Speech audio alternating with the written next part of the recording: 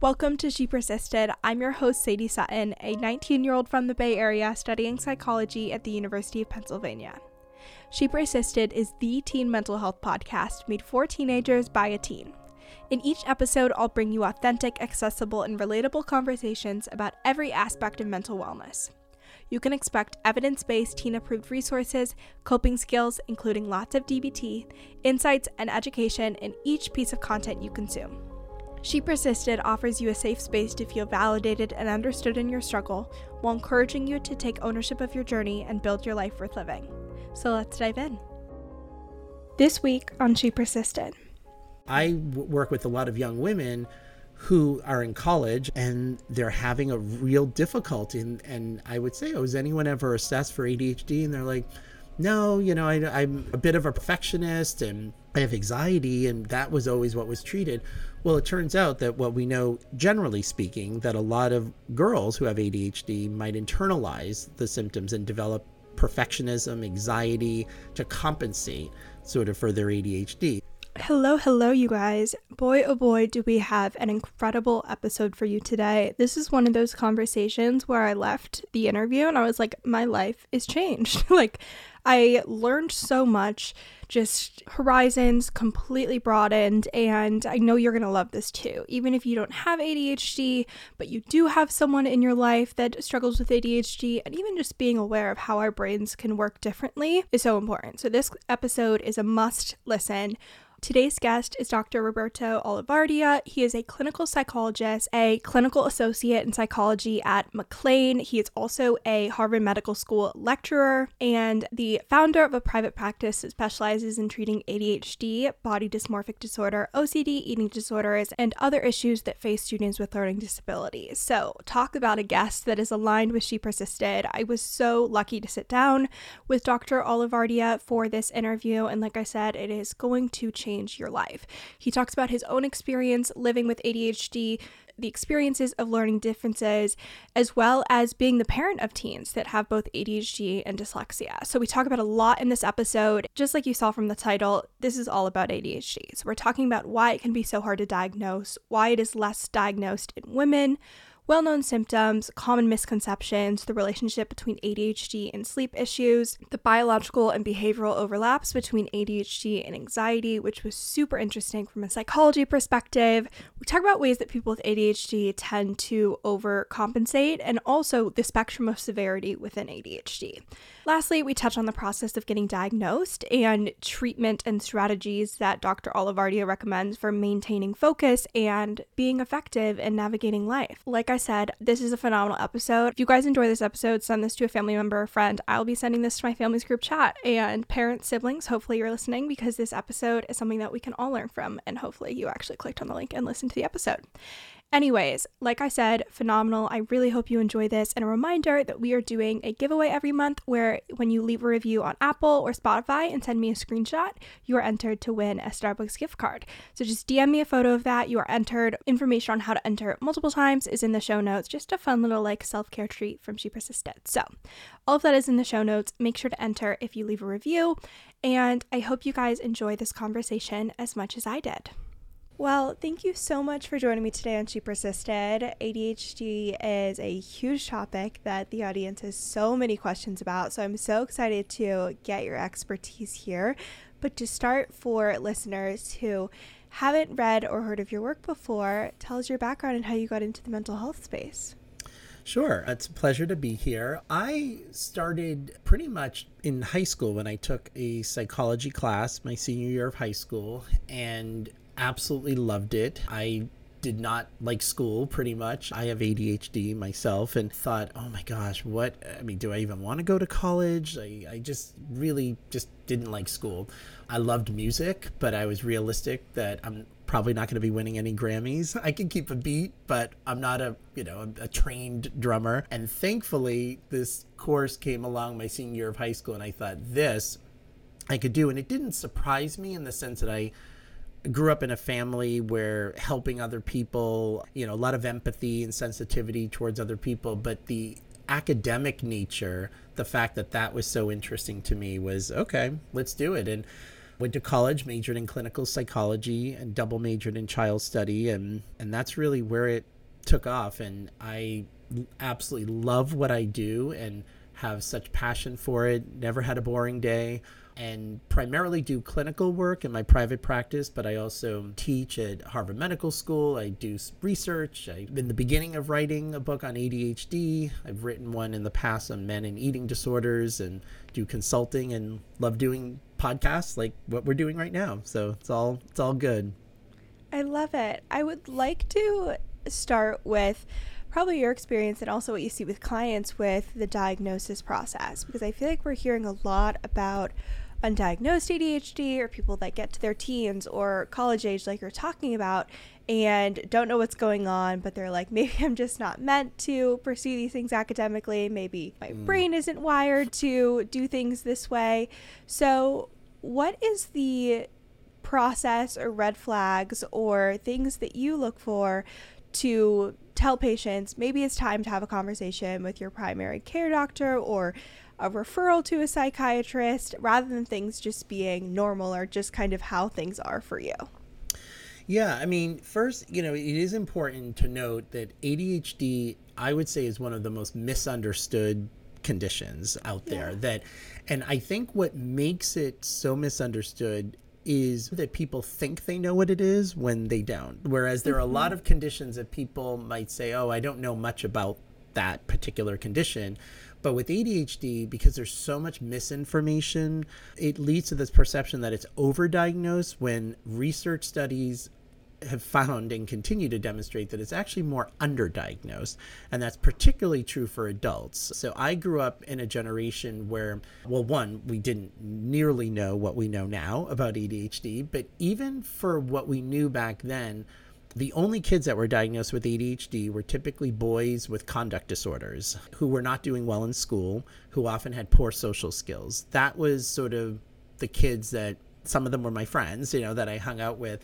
Whereas someone like myself, who did decently in school, even though I hated school, but I got the work done, but no one saw behind the scenes that I waited till the very last minute and didn't do all my homework. I never read a book that was assigned to me in high school from cover to cover.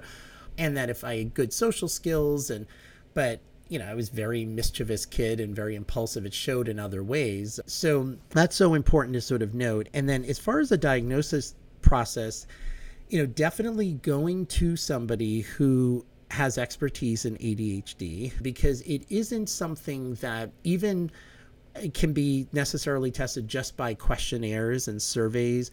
Even neuropsychological testing or evaluations are very helpful in assessing for learning disabilities, which half of people with ADHD have, for assessing for a lot of other things, how your brain works, and can diagnose for ADHD. However, even neuropsych testing shows a high false negative rate. So people who in fact have ADHD don't always show up on neuropsych testing as having it, because think about it, like with a neuropsych test, you're in a distraction-free environment, one-to-one with someone, doing your best to try to do, on these tests. That is not generalizable to sitting in a 45-minute class trying to regulate your attention for something that maybe you just don't feel a sense of motivation around. So ADHD is really the best way to diagnose is a very thorough clinical interview evaluation with all that other data. It could be very helpful, whether it's neuropsych testing, surveys, but all to supplement really getting a person's experience of what's going on. And part of that evaluation is ruling out other things, because ADHD can look like other things. And it's also important that most people with ADHD do have other stuff going on. We say it's the rule rather than the exception that people with ADHD will have what we call a comorbid disorder. So anxiety disorder, mood disorder, eating disorder, substance abuse. As I mentioned, half of people have learning disabilities. So teasing out, even if both are present, what is, let's say, OCD versus what is ADHD, and really kind of teasing that out. So when I'm working with someone who maybe they're seeing me because they have bulimia or a binge eating disorder, and it's becoming apparent sort of in our conversations that there might be a presence of a lot of executive functioning issues. So executive functioning are all of the processes that our brain has to do to get something done. So our ability to manage time, to regulate our attention, to remember things. And if a patient is talking about how there was such chaos in their day because they lost their keys and then they were running late, and it wasn't just a one-off thing, because we all have those days. And ADHD, I mean, there's people that still question the legitimacy of the diagnosis, which is crazy to me. But because people assume, oh, well, we all lose our keys, so we're not all ADD. Well, of course, like we don't base something just on one symptom. Just like we're all sad, but not all of us struggle with depression. So it's really putting it in a context and establishing a history as well of that. And ADHD is the kind of thing, it can show up in different times for different people, and really how people internalize it. Like one of the other things is ADHD in girls is vastly still under-recognized, and you'll still see places where it says that boys outnumber girls in having ADHD. That's not true. Boys outnumber girls in the identification of ADHD.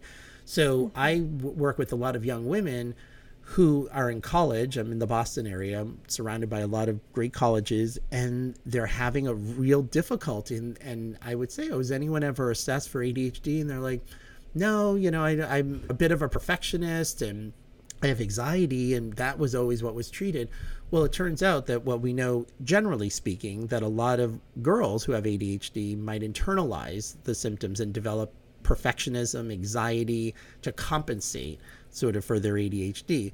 So on the outskirts, they can be straight A students. They can be super, quote unquote, on top of things, but the amount of energy that it takes and what they're compensating for is making up for that. So that's why just a simple survey, I mean, I've heard of clinicians who don't understand ADHD who have said, oh, well, this patient clearly can't have ADHD. They go to Harvard, they go to UPenn, they go, I'm like, no, that's not how it works. Like, I have a PhD, and I can tell you behind the scenes, it was not always an easy thing. And yet I have a passion, and I'm very stimulated by psychology, and that's what got me through.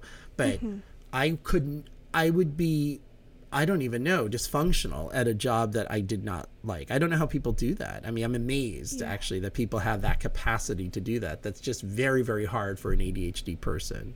Yeah. You mentioned that there are a lot of symptoms that aren't what typically come to mind or would have typically been assumed when you're like thinking about ADHD. You also mentioned that a lot of things fly under the radar or look like other disorders. So what are some of those almost like abnormal presentations that are ADHD, but most people aren't aware that that's the true diagnosis? Yeah, so we think of even the term attention deficit hyperactivity disorder is a bit of a misnomer, and I predict that in a decade we'll probably have a different name for it, because it's not that people with ADHD lack attention. It's more of a dysregulation of attention. So one of the misperceptions is that people can't pay attention for long periods of time. So the question, so sometimes I, in assessing, let's say this happened not too long ago with a boy who was 10 that I was assessing, and the mom said, oh, he can have ADHD. He plays video games for 14 hours straight. And I think, well, that could actually be more of a symptom of ADHD. And I said, oh, no. And I understand, because, again, you only know what you know. And I explained to her, oh, no, ADHD is if they're stimulated by it, then not only can they pay attention, but they will pay attention better than someone without ADHD, what we call the hyperfocus. And it's a very powerful zone when we're in the hyperfocus mode. Now, at the same time, hyperfocus could be an issue because, you have to sometimes get away from that thing that you're hyperfocusing on and get other stuff done. And that could be really hard. So my question often is, how does the person pay attention when they're not so into it, but they have to still do it? That's where we start to see more the rub, or the tension with ADHD. So you can have this real vacillation of attention. The other thing is, even what I mentioned with that young college student with perfectionism, that people assume ADHD and perfectionism is like oxymorons, and that's not true at all. It's a way that people can compensate in many different ways if they really care about something and have the resources, to internal resources or external resources to do that.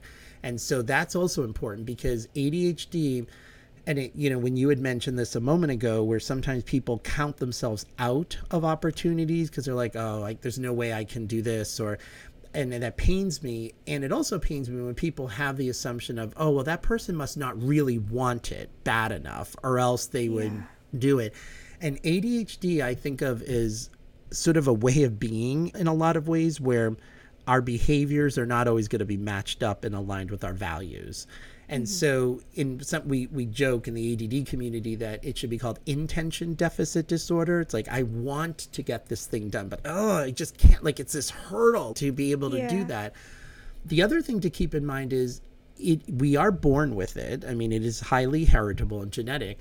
But again, it will only express itself based upon what's kind of going on around it. So sometimes when I'm diagnosing people who are being diagnosed later in life and they're like, I can't have ADHD, like, why would it just show up now?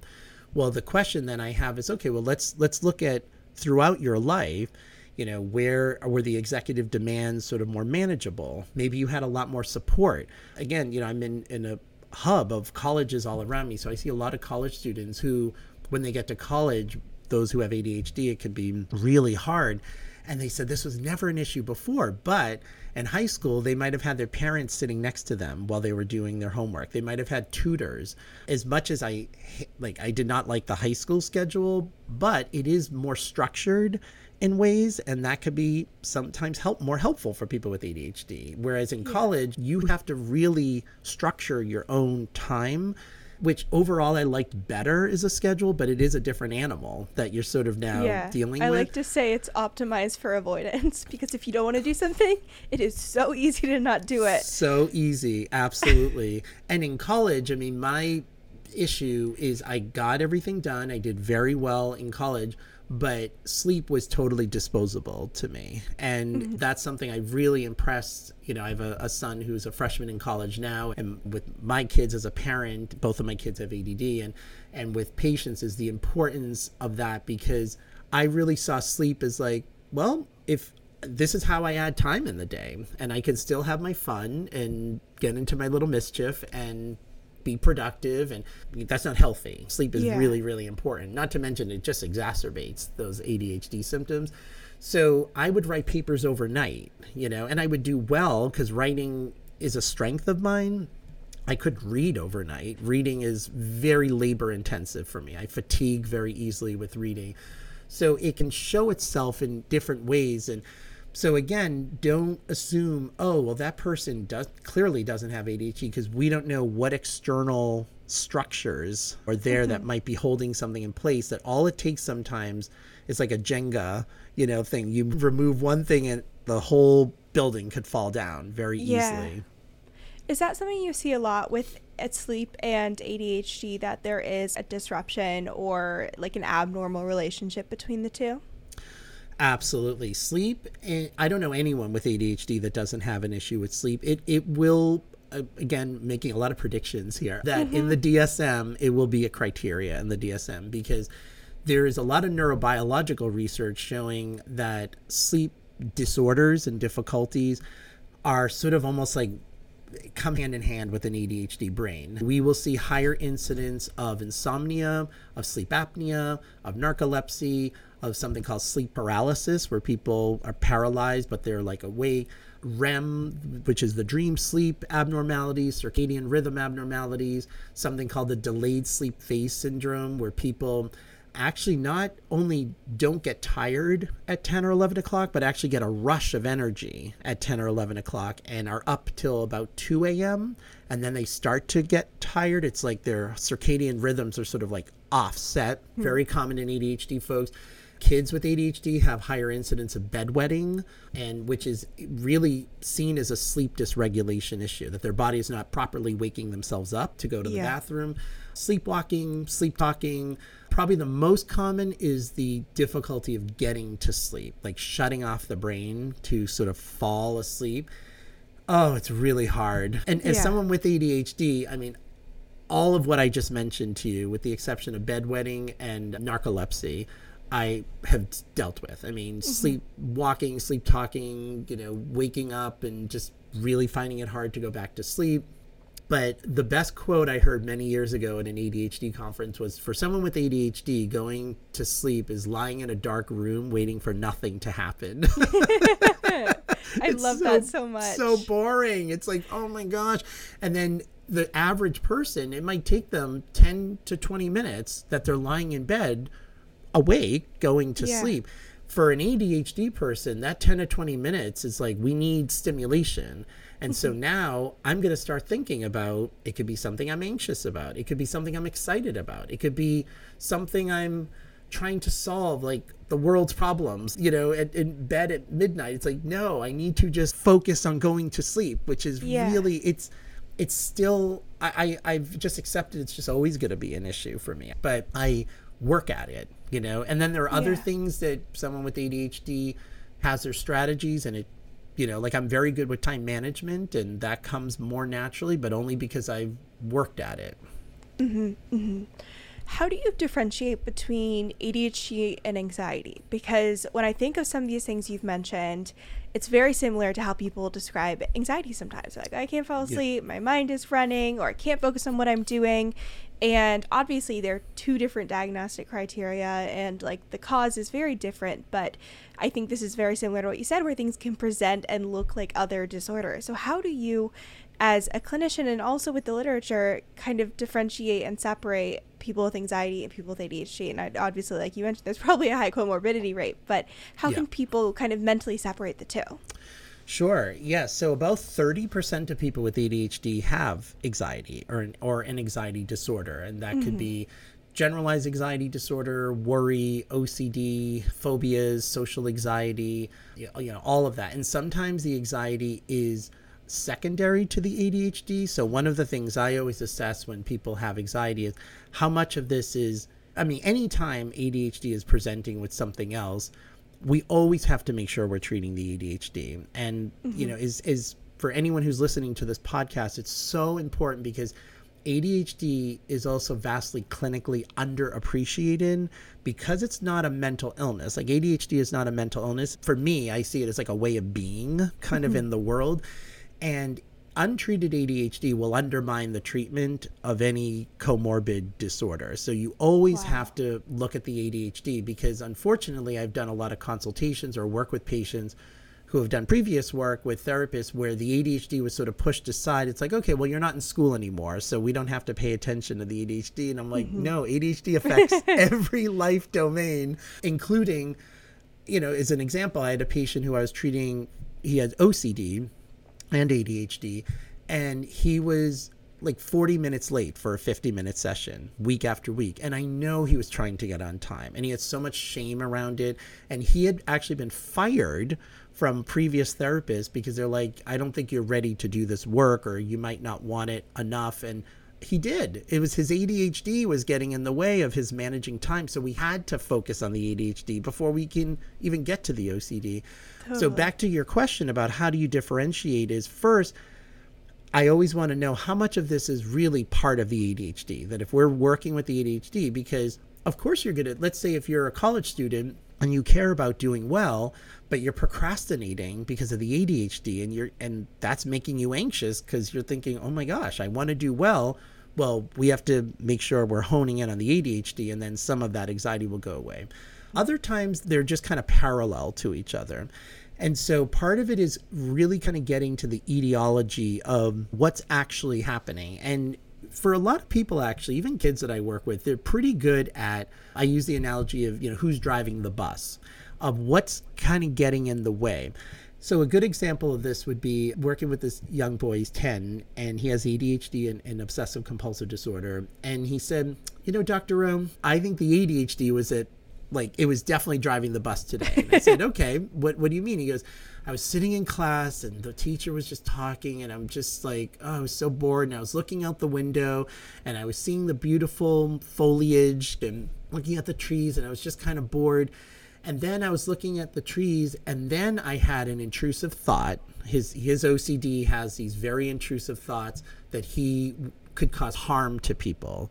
And then he would have to have these rituals to prevent him in his mind from causing harm. And of course, the way OCD works, he's not going to cause harm to people. So he would suddenly have this intrusive thought. But he said, I don't think that thought would have come into my head if I were properly paying attention. You know, it's almost like the ADHD kind of had me wander, and then the OCD just came right on in, he said. And it was so insightful, and it's so true. Versus he has had other experiences where he is totally engaged in what's going on, let's say in school, and then he describes it as a lightning bolt hits him of an intrusive obsessive thought that like just whacks him, he said, in the head. And he goes, and it just almost forces you to pay attention to it. It's as if you're watching a movie that you like, someone's grabbing you out of it. He goes, that's when the OCD.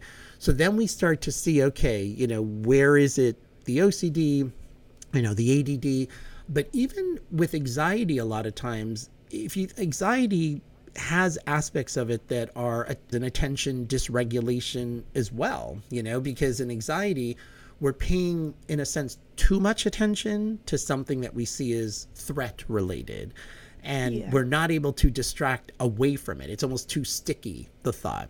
With ADHD, if it's something we're not stimulated by, it's not sticky enough that even though we know, yes, I have to listen to the math teacher, but, it's so boring, but it's not sticking. We just can't, get to it. So they really feed off each other, where the ADHD can fuel the anxiety, because an ADHD brain is always drawn towards what is stimulating. And that's neurochemically based. The dopamine, which is a neurochemical, people with ADHD have low levels of dopamine. So we're always looking for what is going to basically raise that level of dopamine. Now, everything that's pleasurable increases dopamine, and everything that's pleasurable is stimulating, but not everything that's stimulating is pleasurable. So anxiety is very stimulating, but it's not pleasurable at all. And even sometimes people with ADHD who have anxiety, loved ones, will say to them, it's almost like sometimes you're almost looking for something to be anxious about. And in a way that's true, but it's not subjectively that somebody's like, oh, I want to be anxious right now. It's that the ADHD brain would rather be anxious than bored, as strange as that sounds. Like, it's because it's at least stimulating, but we're not wanting it.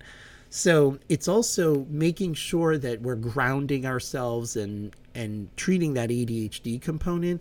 And then other times people are aware, no, this is anxiety. This is coming from the outside, which if anything is making the ADD worse, because certainly when both are present, both conditions become worse as a result of it. You mentioned earlier that it's not about the attention itself. It's about what they're doing to compensate or getting themselves to pay attention, and almost how they're like even overcompensating sometimes. So what does that look like, especially for later in life after you transition out of this super structured environment? How are people compensating, especially in these almost ineffective ways, whether it's avoiding, procrastinating, all of these different things? Yeah, so the unhealthy parts, right, would be avoidance is probably the number one. And it can look, especially for younger people, it can look oppositional, it can look lazy, it can look, oh, you're just not motivated, you got to try. But if people understood how difficult, this is why ADHD is different than just someone who's just bored. Because everyone could say, well, when I'm bored, it's harder for me to pay attention to something. Of course, that's true for everybody. But I think of the example of, a neurotypical, a non-ADHD person. It's like if they have lighting, they have a dimmer switch. So you turn the knob, and of course, when it's at its brightest, you're the most connected.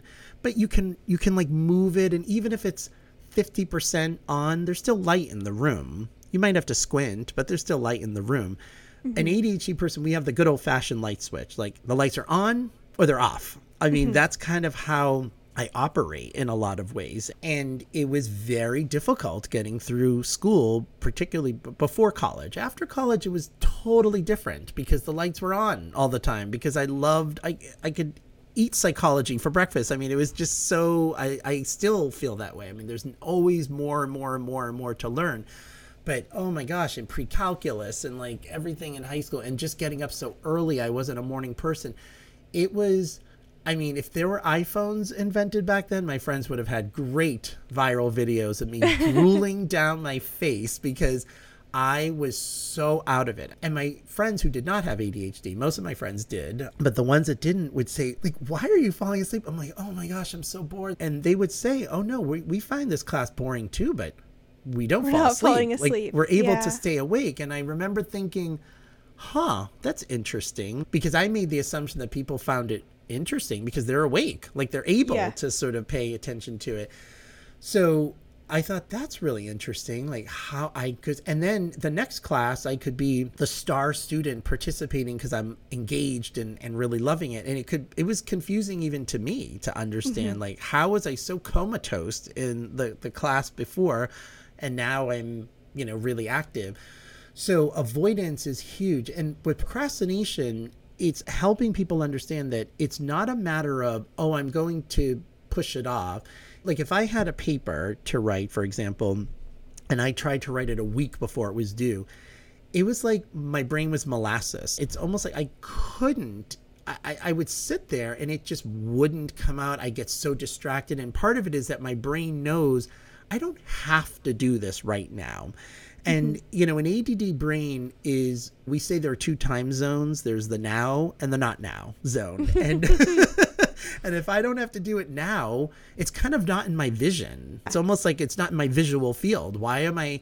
And again, it sounds like it's a choice, but there are neurochemical underpinnings and neurological underpinnings to this. Now, it doesn't mean, oh, well, I can then definitely not get it done a week. There are strategies and we can talk about that, but just to understand the experience of it now, when that not now zone becomes the now zone, AKA the night before the 15-page paper is due, my body is now getting this surge of adrenaline. And one of two things can happen for people. So there are some people that just shut down because they're like, there's no way I can write this paper in 10 hours. Like, that's just not going to happen. And then the paper doesn't get done. Or in my case, because writing is a strength of mine, I don't know how to explain it except like somebody just injected me with adrenaline and my brain is like all fires lit flow and state on to the max. Yeah. Total flow state. And I could write these, and again, it would sacrifice my sleep. No, and I didn't even drink coffee or any caffeine at the time. That's just impressive. Pure adrenaline. And I end up getting A's on the paper. And I remember I have an older brother. I have a brother and sister. I'm the youngest, and we all have ADD. But his works very differently than mine. And he would be amazed that I could do that. And I would be like, I don't really see this as a great thing. I'm like, I'm exhausted afterwards. And part of me, honestly, I remember even when I was younger thinking, I kind of wish I got a C on a paper because I wouldn't be happy with a C on a paper, so that it would force me to sort of have to come up with another way of doing this. But because I would get rewarded for it, it was so hard, to be in that procrastination trap. Yeah.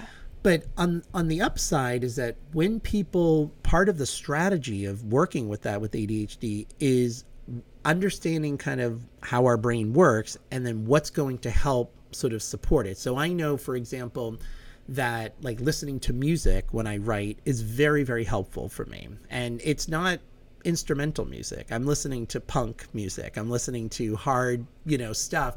I'm a huge music fan. And that could be super distracting to somebody else. Yeah. But for me, it's grounding me in that moment, which then enables me to do that. The other things in our environment that could distract us or support us. So as someone with ADHD, part of the work of it is really kind of, which I think is kind of cool, like really knowing yourself. Like I am I'm an expert. I have a PhD in me, at this point in my life.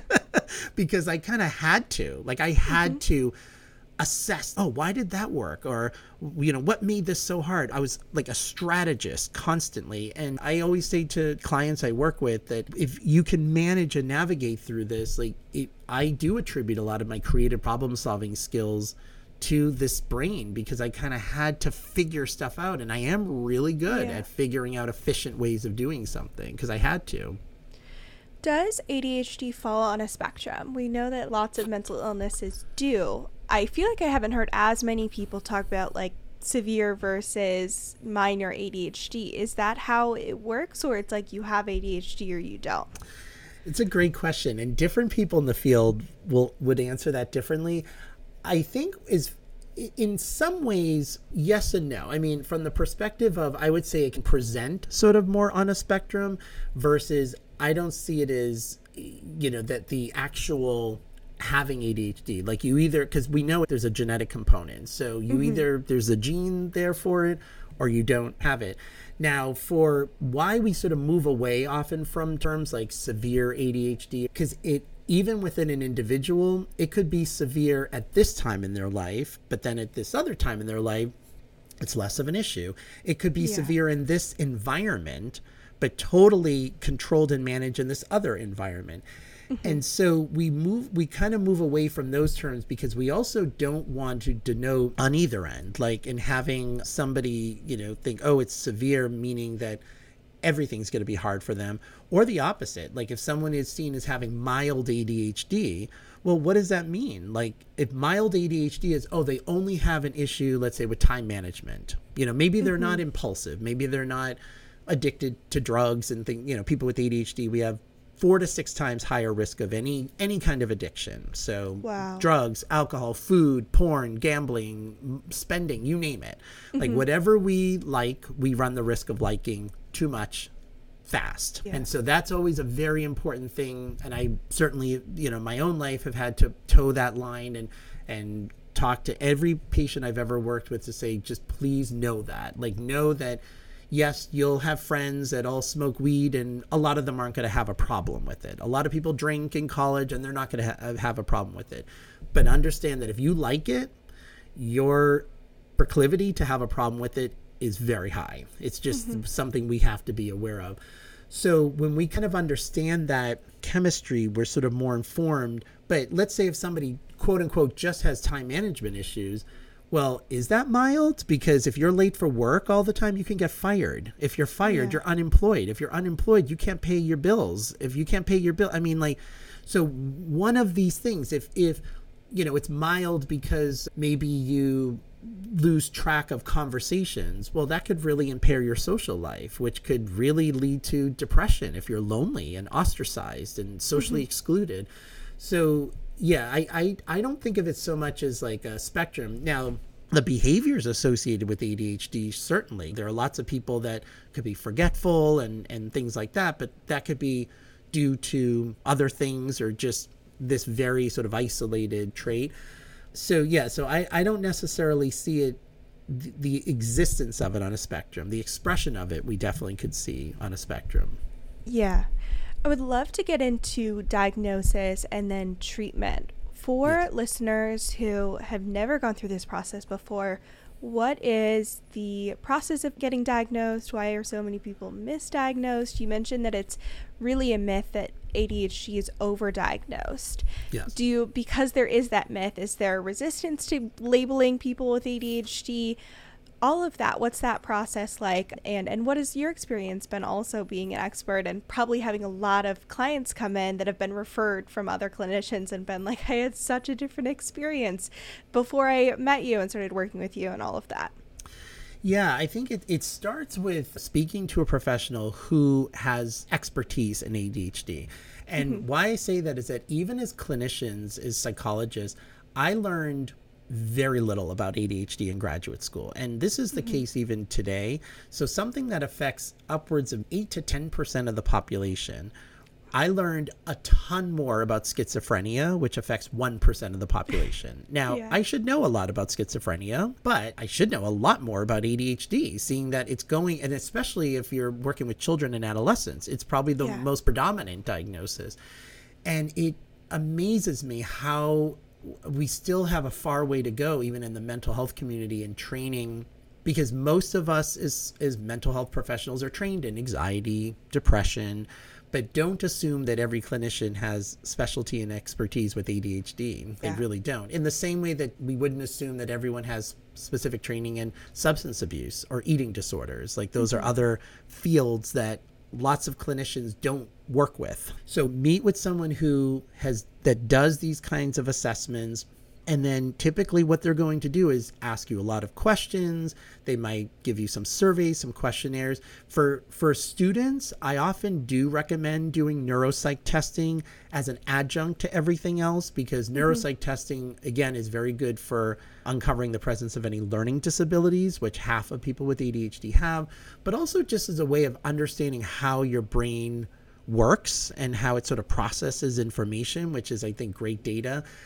If you're not a student, I mean, sometimes I've had adults who do neuropsych testing, but in adulthood too, we have often found ways to overcompensate for things. So if someone is just looking for an ADHD diagnosis, I wouldn't say, I mean, it could be expensive too, like neuropsych testing.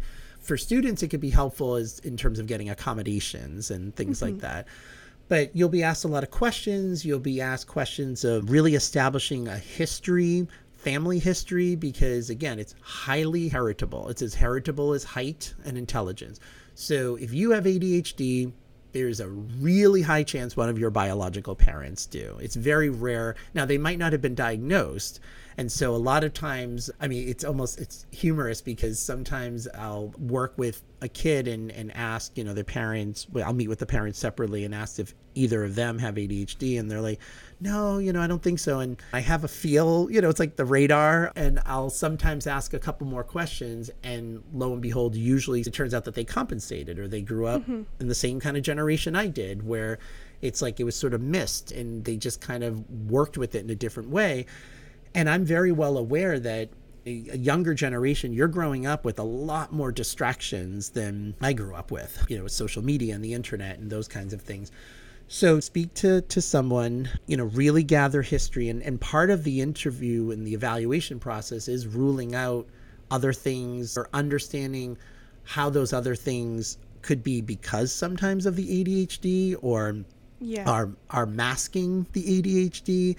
So it's not a quick thing. I think, especially in the pandemic, there was this surge of people who were getting diagnosed online without even talking to a professional, which is just bananas to me. It's like, no. Like it's like online IQ tests. Yeah, exactly. It's like, no, that's not how it works. And at the same time, during the pandemic, we saw the rise of proper diagnosis of ADHD because you had a lot of people with ADHD who had their structure and their routine at work, and then they had to quarantine at home and do work remotely. And I can tell you, I still am in awe that my kids were able to do that in high school and young patients that I work with. I never would have been able to do online schooling. Yeah. I would have had that camera off and been eating popcorn, watching some horror movies. Like, there's no way. It would have been virtually impossible for me to do that. So a lot of people, and now there's actually a national medication shortage of ADHD meds. And so in the pandemic, it really drove a lot of people to get diagnosed because they were like, wait a minute, I am like all over the place. And they realized the system that they had sort of worked. And some people were starting to recognize that. I get a lot of adults that are diagnosed when their kids are diagnosed and they learn more about ADHD and they're like, this sounds familiar. This sounds like me.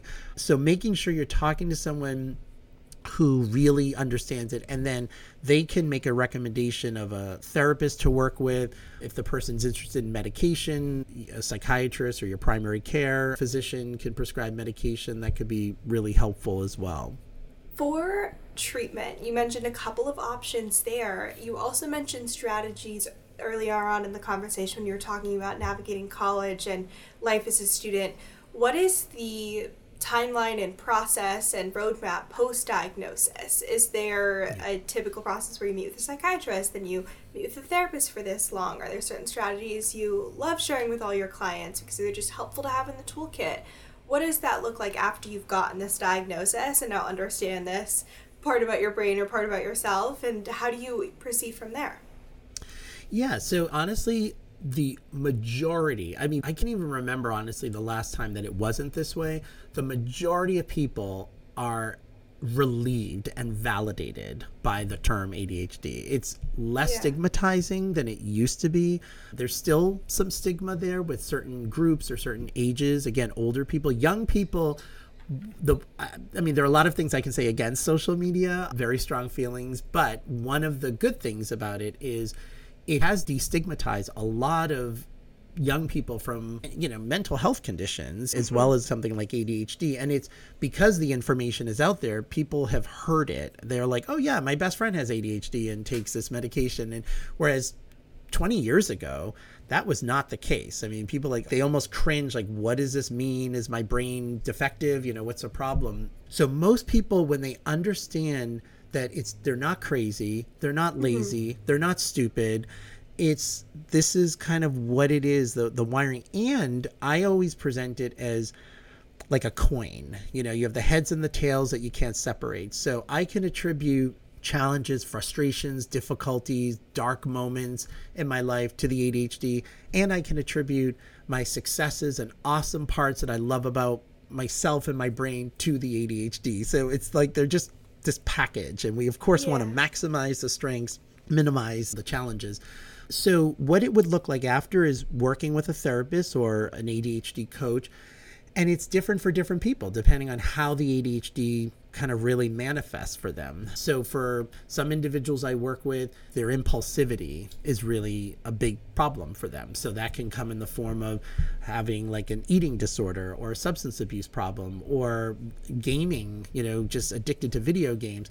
So then we would work on goals and strategies, and those strategies can include trying to find other forms of stimulation, because to just tell someone don't do that, it doesn't work. It's almost like, no, I'm getting a reward, I'm getting my dopamine fix here. So how do we find other sort of healthier versions of stimulation? And also, if let's say you're trying to do something, understanding what needs to happen, what needs to be put in place to really sort of maximize your ability to regulate, let's say, attention for something, setting up your environment for success. A lot of times with ADHD, it's externalizing the things that are just internally not working naturally. So to give you an example, packing, like if I'm packing for a trip, I hate it. There's nothing fun about it to me, but I have to pack. And I make a list and I call it the stick man, and I draw the stick figure and I draw arrows from head to toe on this stick figure of what I need for that part of the body. So clothing wise and toiletry wise. So the hair, I need shampoo, conditioner, or hairbrush. The eyes, I need this. I don't know how people just open a suitcase and just put things in. And just put things in. Like that just is like weird to me. I need to externalize it. I need to write it out. It has to look and to someone on the outside, it could almost look like I'm being very like quote unquote OCD about it, but it's no, I have to do that. Otherwise I'm going to forget something or miss something. And so I have to externalize that, and then I can pack, and then I can get the job done like anybody else can, but I have to go through that sort of process. It's just, and no matter how many times I do it, I always have to do it. Like that's something for the rest of my life when I pack, I have to do. Having techniques, like if somebody, in managing their impulsivity, mindfulness skills is a really important part of ADHD work. How to pause, how to be sort of in the moment, to then be able to have that connection of, how do I be more intentional kind of with my actions, with my behaviors? And where medication could be very, very helpful is in giving people sort of a platform to even really be able to access sometimes some of those skills, because for some people it's really hard to do. It's almost like if we think about it, vision, some people, they can squint and maybe they can get by. And then I wear contacts. Like if I didn't have my contacts or glasses, I wouldn't even be able to see the definition of your face. Like I would know there's a person in front of me, but I'm that bad vision, and so I need that. That's just what it is for me to be able to do those things that I need to do. And there is still a lot of stigma with medication and a lot of misperceptions around, especially with younger people, and I get it. Parents love their kids, they want to do the best for them, but sometimes think, if they're on medication, they're more likely to be a substance abuser. And in fact, the research has shown the opposite, that people with ADHD, when treated with medication, are less likely to engage in substance abuse because their impulsivity is managed in that way. And so it's almost like you mentioned the toolkit, which is a great image that I often say to patients, like, we're just collecting tools throughout life because it's not an illness model. It's like life kind of happening. So we might have the toolkit now of how to get through middle school, and then high school comes, and guess what? Some of those tools aren't going to work in high school, or we need bigger tools, or we need other tools, to do that. And then we get to college, and then we have to pay rent and manage bills and raise kids. So it is an ever evolving, but I always encourage people, I want people to look at it as, rather than this sort of source of frustration and, oh, I have ADHD, it's like, you know what? Like, I'm just going to be learning more and more about myself and how I work. And what's so important to impress is you can get to where you need to get to, but the route can look very different for you. It's not always linear. And so at the end of the day, who cares? I mean, as long as you're getting to where you want to get to, you might just have sometimes bizarre strategies of what you need to, like, in order for me to get to sleep every night, my bedroom temperature has to be very, very cold, even though I get cold. I don't like the cold, but I need to make it cold. So I have a very heavy comforter, even if it's summertime. And I need the weight sort of on me. I don't know how people sleep with a sheet just on them. I have one of those wedge incline pillows because I can't sleep straight. That feels weird to me. Sometimes I have to have like Enya, the musician Enya. She has like very ethereal music and very, very low volume, a song on repeat. So my brain is attending to something, but not something that's stimulating it. I do that with old episodes of The Office that I've seen like 45 times. Yep, on in the background, but it can't be something with a laugh track because that's too much. I'm trying to go to sleep. Don't need the laugh track happening. No, that absolutely is one of those strategies. I mean, sometimes it could be the laugh track. Like, I would say the most common ones are, interestingly, people talk about with those Office, Friends is another one that people, and then another common one that people have said is the Harry Potter audiobook. It's like, it's so, I haven't read any of the Harry Potter books, but I've heard from people of all ages say, oh, you know what helps me? I have to put on the Harry. And I'm like, I think I need to hear it just to hear this narrator. So apparently, wholesome. Yeah, I mean, and so, but see, now someone else might be like, well, how does having The Office, like, isn't that stimulating, the light? It's like, well, no, because if you've seen something enough times, your brain isn't getting this dopamine. It's almost like grounding you, but it's enough of a stimulation that you're not seeking another stimulation. And that's the beauty of understanding how an ADHD brain works is, that's why when I wrote my dissertation for my PhD, you have an acknowledgements page and you thank your family and your mentor and all that. And I thanked all of them. And I thanked all of these rock bands and musicians and groups like Hole and L7 and the Ramones and the Go-Go's and Rancid, like these real like hardcore punk bands, because that was the music I was listening to while I was typing this dissertation. The rhythm of the punk music is very fast. And I remember someone on my committee was like, this is interesting. No one's ever thanked Hole before. You're like, they really helped out. They were like lead authors here. Exactly. I'm like, you have no idea. But that's the irony is it's like, how does that not distract you? And yet then there are other times, like with reading, I can't have, music because I fatigue very easily when I read. And it's probably like mild dyslexia in there as well. And I can't read for hours at a time. Like it's 20 minutes and I have to take a break and then get back into it. And I would easily get derailed.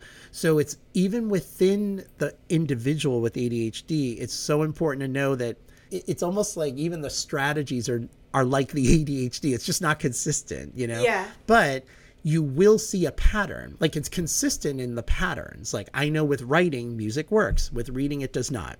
But I can't say, with all work, music works, because that's not true. It's so specific. And so you become your own detective and your own researcher. And I mean, I always try to engender humor in it because I think humor is a very important therapeutic tool. And you need to have levity sometimes, in having ADHD. You have to be able to sort of laugh at yourself. So I often recommend, for people to almost see sometimes the absurdity sometimes of some of the things that we have to do something, but in order to have levity so there's no shame around it. Well, this was absolutely incredible. I learned so much. I know that everyone listening learned so much. And I even think parents that are tuning in that have a kid who's struggling with ADHD, or like you mentioned, their kid just got diagnosed and now they're like, maybe this is something that I'm also struggling with.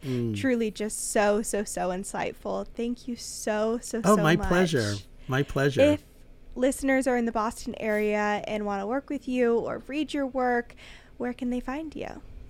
So I don't have any social media or website. So I just tell people the old fashioned, shoot me an email. My email is Roberto, ROBERTO _ Olivardia, OLIV as in Victor, ARD as in Daniel, IA, at HMS as in Harry, Mary, Sally, .harvard.edu, and I'll get back to you. And even if you're not in the Boston area, if you're looking for resources in your local area, shoot me an email, because if I know of people, and I know of people all over the country that do this work, I'll do my best to try to get you the right resources. Amazing. Thank you so much for taking the time. Thank you so much for listening to this week's episode of She Persisted. If you enjoyed, make sure to share with a friend or family member. It really helps out the podcast. And if you haven't already, leave a review on Apple Podcasts or Spotify. You can also make sure to follow along at She Persisted Podcast on both Instagram and TikTok, and check out all the bonus resources, content, and information on my website, shepersistedpodcast.com. Thanks for supporting, keep persisting, and I'll see you next week.